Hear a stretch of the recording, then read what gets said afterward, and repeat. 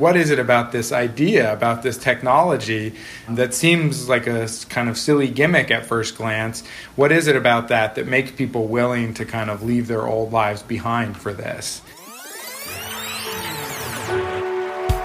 Hey, podcast listener, even if you are alone in your entrepreneurial journey, know that today, right now in your earbuds, you are joined by thousands of entrepreneurs from all around the globe seeking to grow better, more profitable, location-independent businesses. If you'd like to learn more about what we do and download our entire back catalog, check out tropicalmba.com.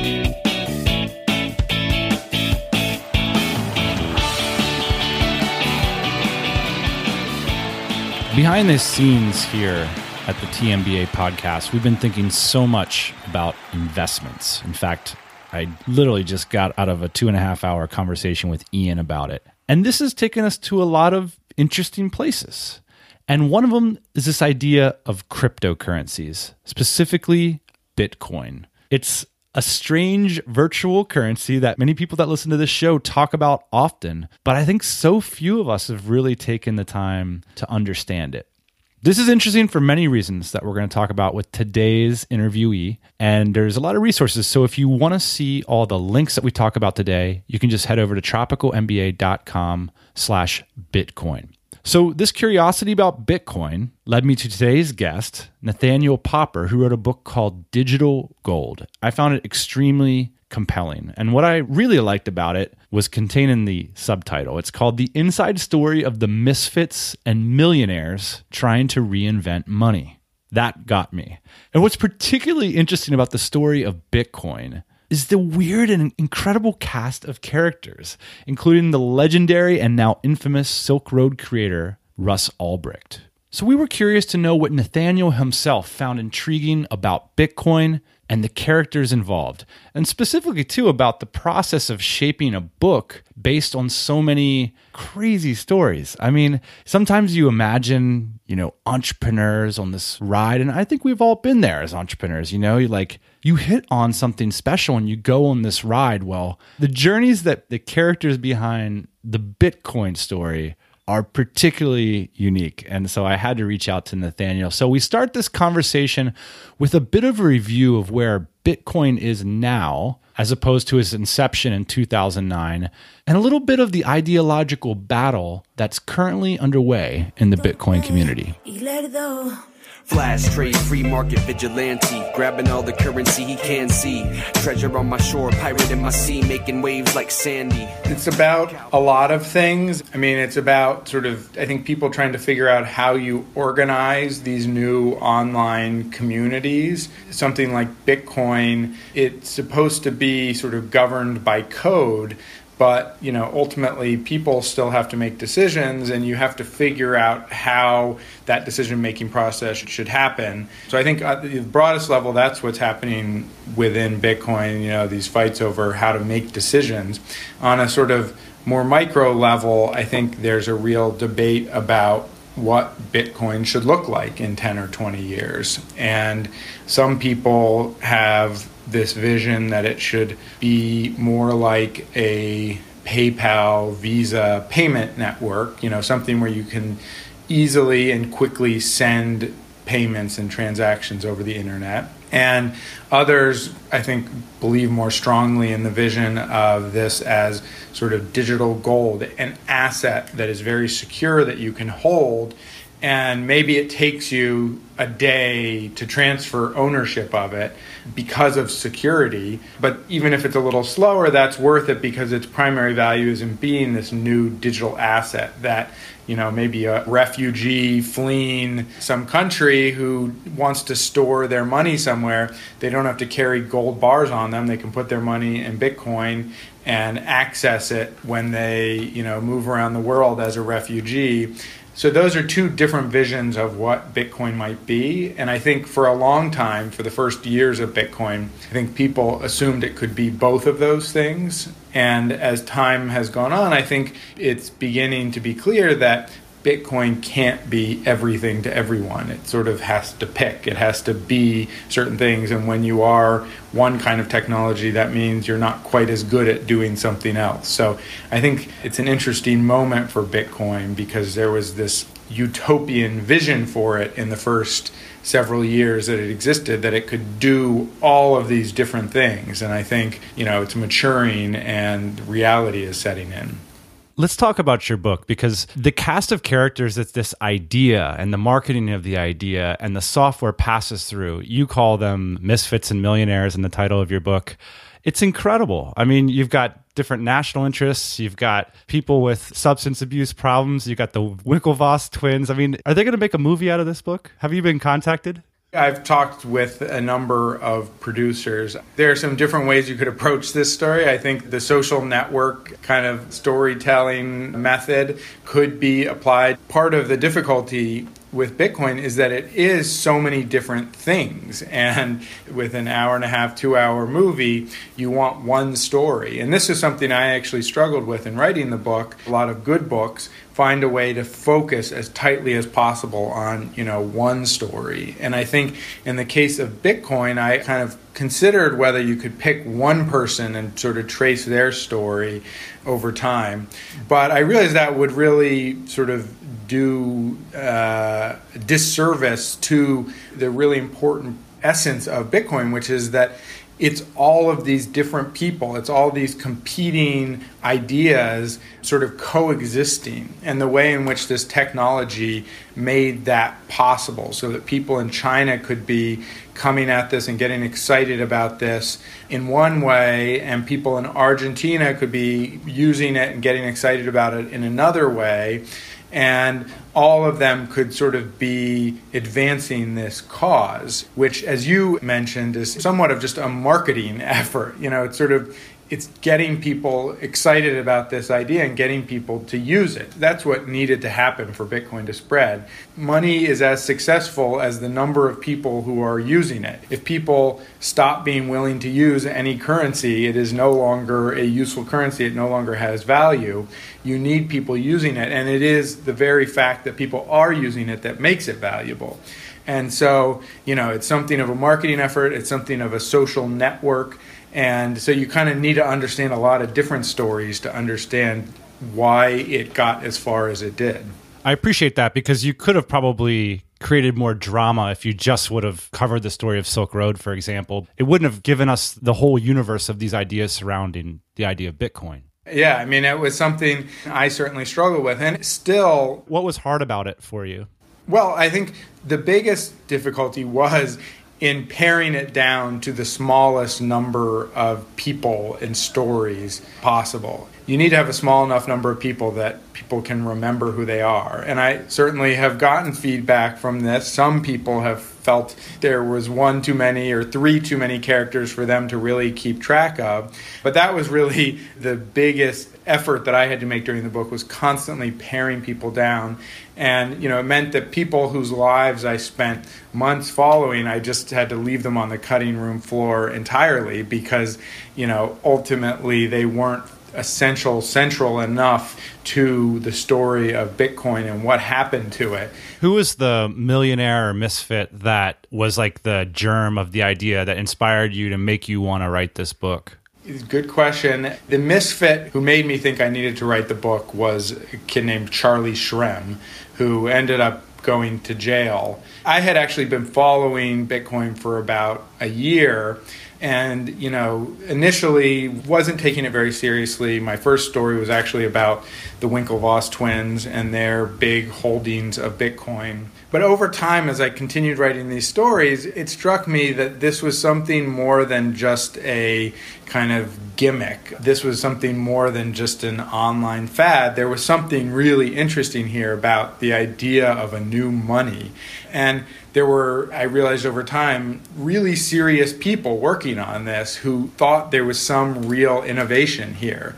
I think I didn't necessarily understand immediately what that innovation was, but I realized that, really serious computer scientists saw something really exciting in this. Can I start? We're good to go? You're clear. Yeah, you're good to go. Excellent. Friends, citizens, Bitcoiners, there is nothing new under the sun. My name is Charlie Shrem, and I speak to you today from under house arrest. Yeah, so just to give you a little bit of background about Charlie Shrem. In 2014, he was sentenced to 2 years in prison for aiding and abetting the operation of an unlicensed money transmitting business related to the Silk Road. Charlie had started trading in Bitcoin in 2011 while still in college. Frustrated with the length of time it took to buy and sell Bitcoin on exchange sites, he and a friend started BitInstant, a company that charged a fee for users to purchase and make purchases with Bitcoins at over 700,000 locations. I met Charlie Shrem. I was doing a story on somebody else, actually, and Charlie was just sort of going on about how Bitcoin had changed his life and how he traveled the world and met these people, and everywhere he went, he had a group of people who he could stay with because of Bitcoin, and he had this shared passion, and it was going to change the world. It made me realize the degree to which people had just kind of thrown their old lives behind to chase the promise that they saw in Bitcoin. And I think it was seeing that, I think I realized, okay, there's something here worth exploring. What is it about this idea, about this technology that seems like a kind of silly gimmick at first glance? What is it about that makes people willing to kind of leave their old lives behind for this? And so I think that was the germ of the idea that I wanted to then explore. If I was a screenwriter, I would put him at the center of this too, because he's just such a rare character. This guy who's like, he's so young, he's so unpolished, but he's doing these insanely incredible things. What was the process like getting the information out of them and putting it into the book? You know, you have so much insider information here, it seems. Yeah, again, I mean, on the one hand, one of the things that was great about this book was that people were so excited about having been a part of this story, and they really felt like they were in the middle of some epoch-changing event. Or a lot of people wanted to share. I mean, I had to kind of draw it out of people. The Winklevoss twins at first didn't necessarily want to share everything, but once I had their work with Charlie Shrem, once I had it from Charlie's side, everybody else wanted to then have their side included. And they were willing to share, the warts and all. They realized that part of what was so interesting here was the struggles and the challenges. So while I was reporting this, this was after Charlie had been arrested at the airport. That meeting I mentioned just now with Charlie, that was a couple weeks before he got arrested. Then he got arrested, and he continued working with me. I spent time with him. He was under house arrest, and I would go over to his house, and he talked with me. But ultimately, as I mentioned earlier, the hardest part was paring it down, because there's so many crazy tales in this, so many people who gained and lost so much, so many sort of swings in fortune, that a lot of it was just trying to figure out, okay, what were the really essential moments in the rise of this technology. One of the things that jumps off the page is these emails they're writing to each other. Because I think about in my business, it's like, confirm receipt of email, best regards, see you at the meeting next Wednesday. I mean, these people are pouring their hearts out to each other, saying horrible things. It's almost like email exchanges between lovers or something. Let me zoom in with an example here. Here's an email from Ross Albrecht to Richard Bates. My site has a 40-minute spot on a national radio program. Frickin' crazy. You got to keep my secret, buddy. Richard Bates. I haven't told anyone, man. I don't intend to. Ross, I know I can trust you. And are they just forwarding these emails to you and you're sifting through everything? I mean, to a degree, I certainly had to work with them before they were opening up their inboxes.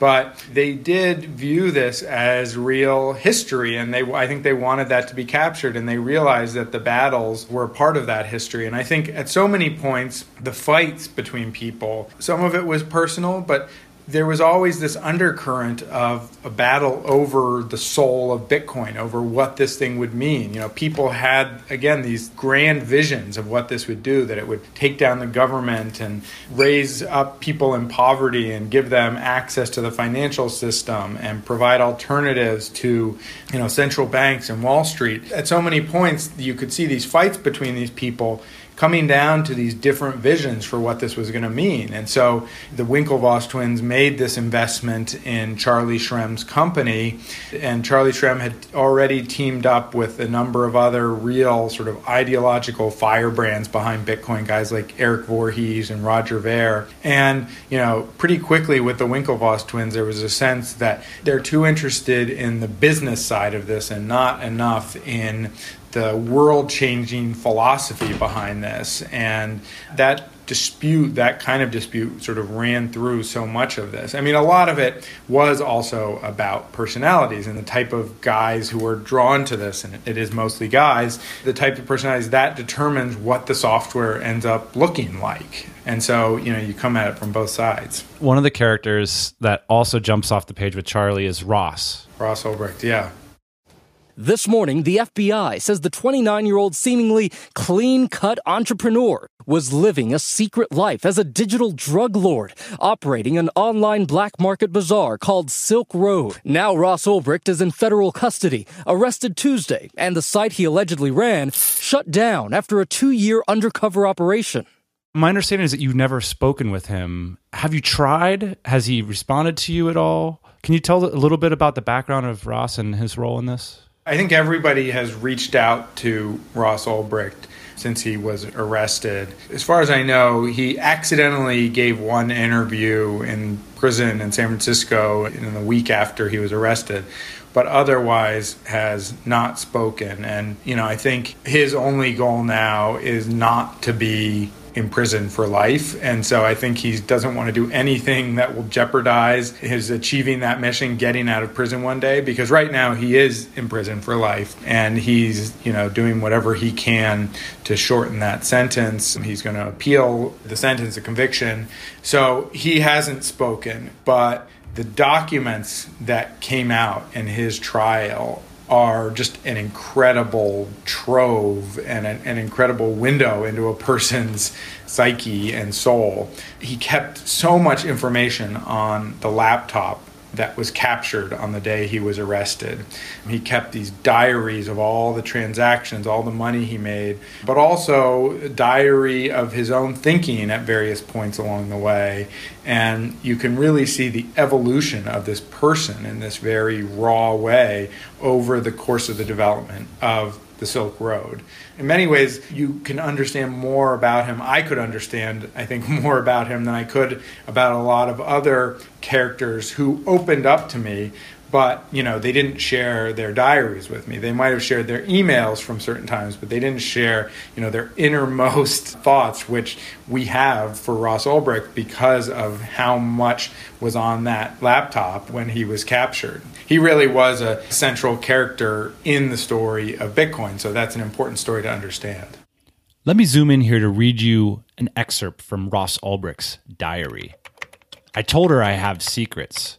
She already knows I work in Bitcoin, which is terrible. I'm so stupid. Everyone knows I am working on a Bitcoin exchange. I always thought honesty was the best policy, and now I don't know what to do. I should have just told everyone I'm a freelance programmer or something, but I had to tell half-truths. It felt wrong to lie completely, so I tried to tell the truth without revealing the bad part, but now I'm in a jam.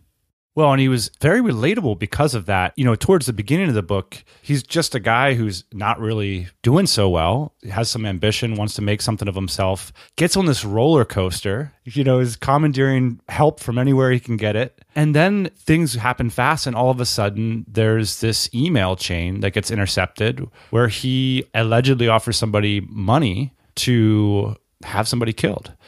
And that to me was this, I almost had to put the book down for a little while because you have this like relatable character. And then all of a sudden, all-American Ross from Austin, Texas decides that somebody needs to die, allegedly. What was it like reading the diaries for you? Yeah, I mean, to see the evolution of a person as quickly as he evolved, he was really running this from, I guess, the beginning of 2011 to 2013. So really, 2 years, maybe a little more than 2 years. And to see at the beginning of his time running this thing, he agonized over lying to people about what he was doing. He really, was this young, earnest guy who wanted to live by his values and wanted to be honest with people and wanted to live life in a way that felt honest to him. And to see, that And then 2 years later, here's a guy who I think because of the power he had assumed on the Silk Road and because of his sort of grandiose vision of this thing, but also because I think the way the Silk Road, it was a computer-driven community in which you never met other real humans. You could distance yourself from other people. Other people in this community became screen names. So, he was dealing with them all day, but, he never saw a flesh and blood human. And I think over the course of 2 years, that combined with his increasingly grandiose vision of what the Silk Road meant, I think led him to a place where he was willing to, commission a hit on somebody. It's significant and sort of mysterious that it seems like nobody actually got killed. It seemed like there were so many scams and blackmails going on that Ross paid for somebody to be killed, but the person was not actually, and he thought they were killed, but it seems that nobody was ever actually murdered. Although, I don't know, maybe time will tell, maybe we'll learn more about that. But the fact of the matter is, in these documents, it seems pretty clear that Ross did commission these hits, and you can even see in his diaries his kind of response and his feeling like, this makes me uncomfortable, but I had to do it. One of the other outstanding characters in this story is an Argentinian named, and forgive me if I get this wrong, Wences Casares, founder of the Bitcoin wallet Zappo.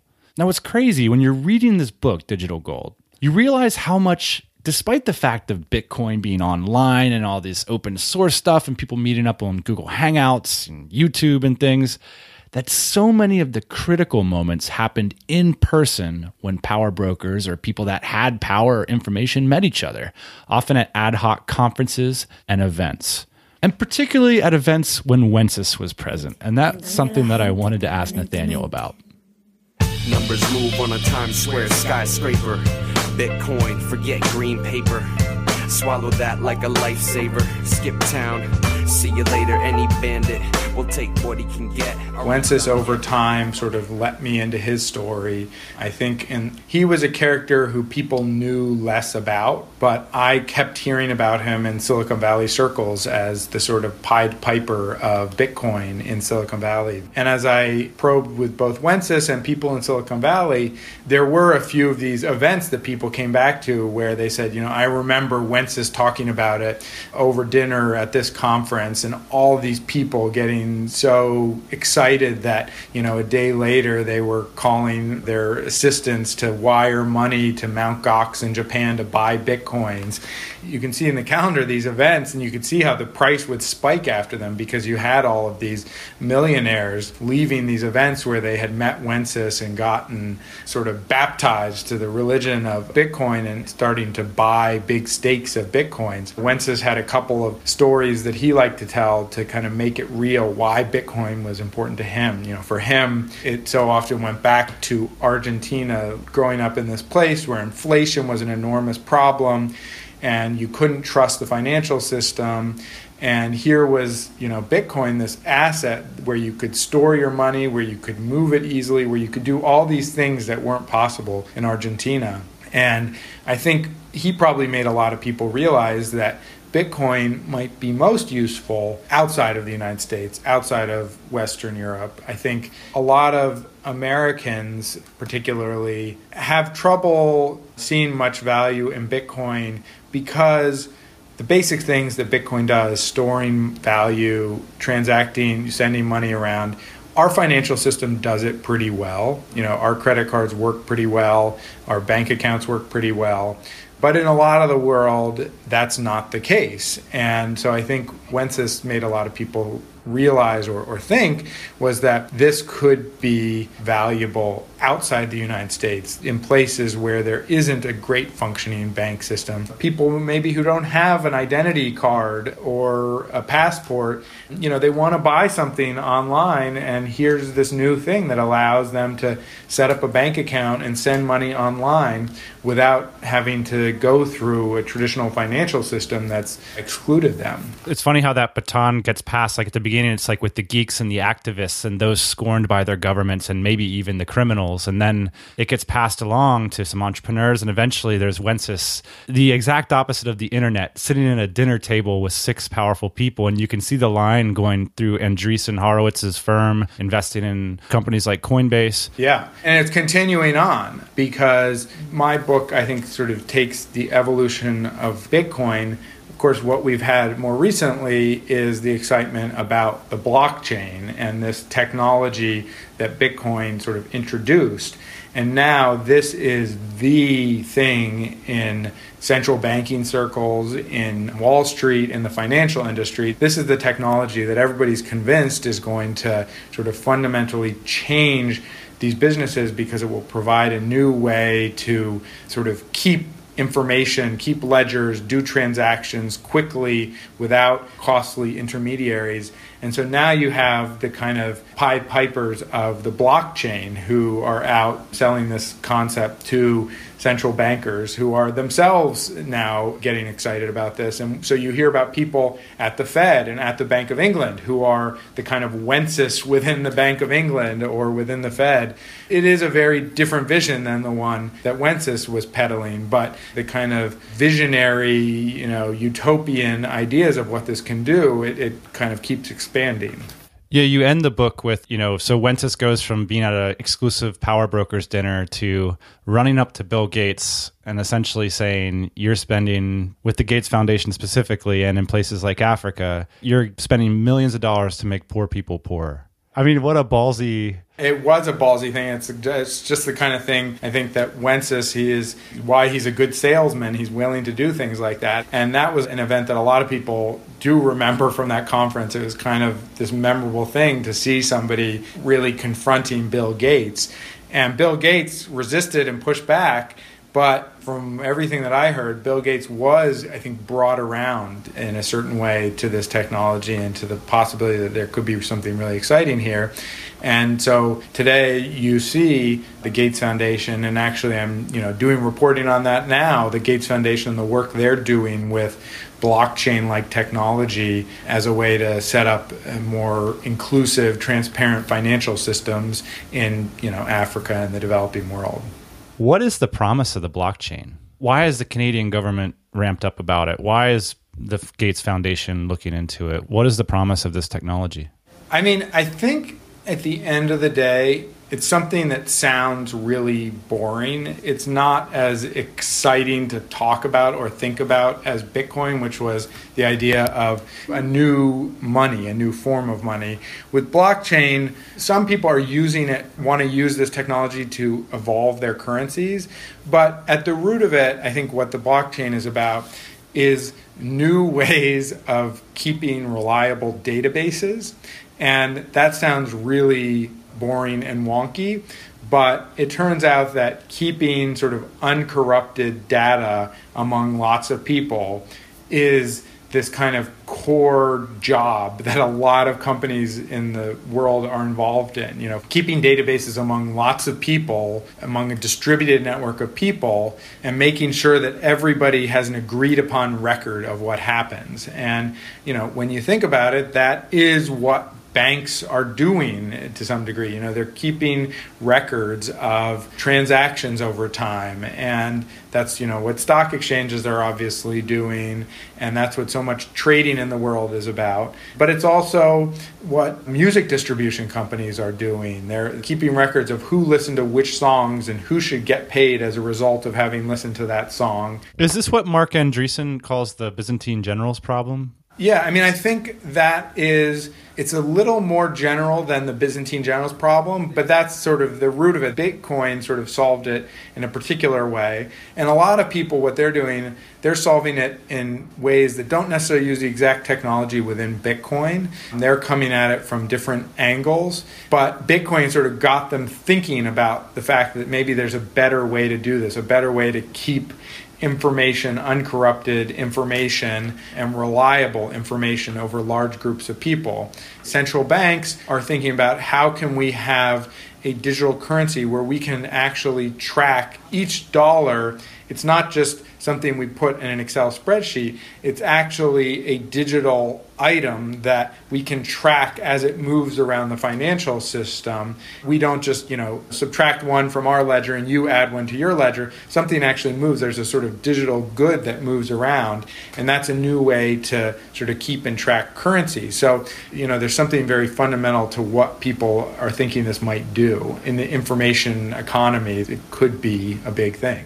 I've heard potential, like people say that, if you're going to donate money to an NGO, for example, you could bake in basically a contractual agreement when the money gets released, when certain things happen. Final question. After having followed the currency for so long, do you hold any of your money in Bitcoin? And if so, how would you buy it? Because I think most of the people listening to the show, they don't have Bitcoin. They don't know even the first step. I just, as a journalist, just like we don't own the stocks that we write about, I'm not supposed to own, a currency that I'm writing about, its success, its failures. I own a very small amount, enough to sort of play with it. I can try out services. I don't own enough so that it will ever matter to me financially, just so that I can sort of use the system. And you don't need to own very much to do that. There are sort of essentially Bitcoin brokers that will sell you existing Bitcoins at the market price. The most well-known in the United States is Coinbase.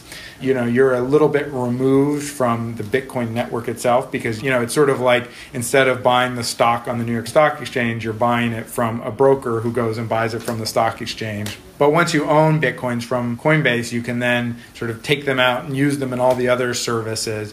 And, with a service like Coinbase or Circle, it is as easy, certainly, as buying a stock on E-Trade, probably easier. I'm definitely never in the business of suggesting it as an investment. I mean, it is incredibly volatile. Right. Well, you can't help but thinking, when you're reading the book, if only I would have bought this stuff when the book was written.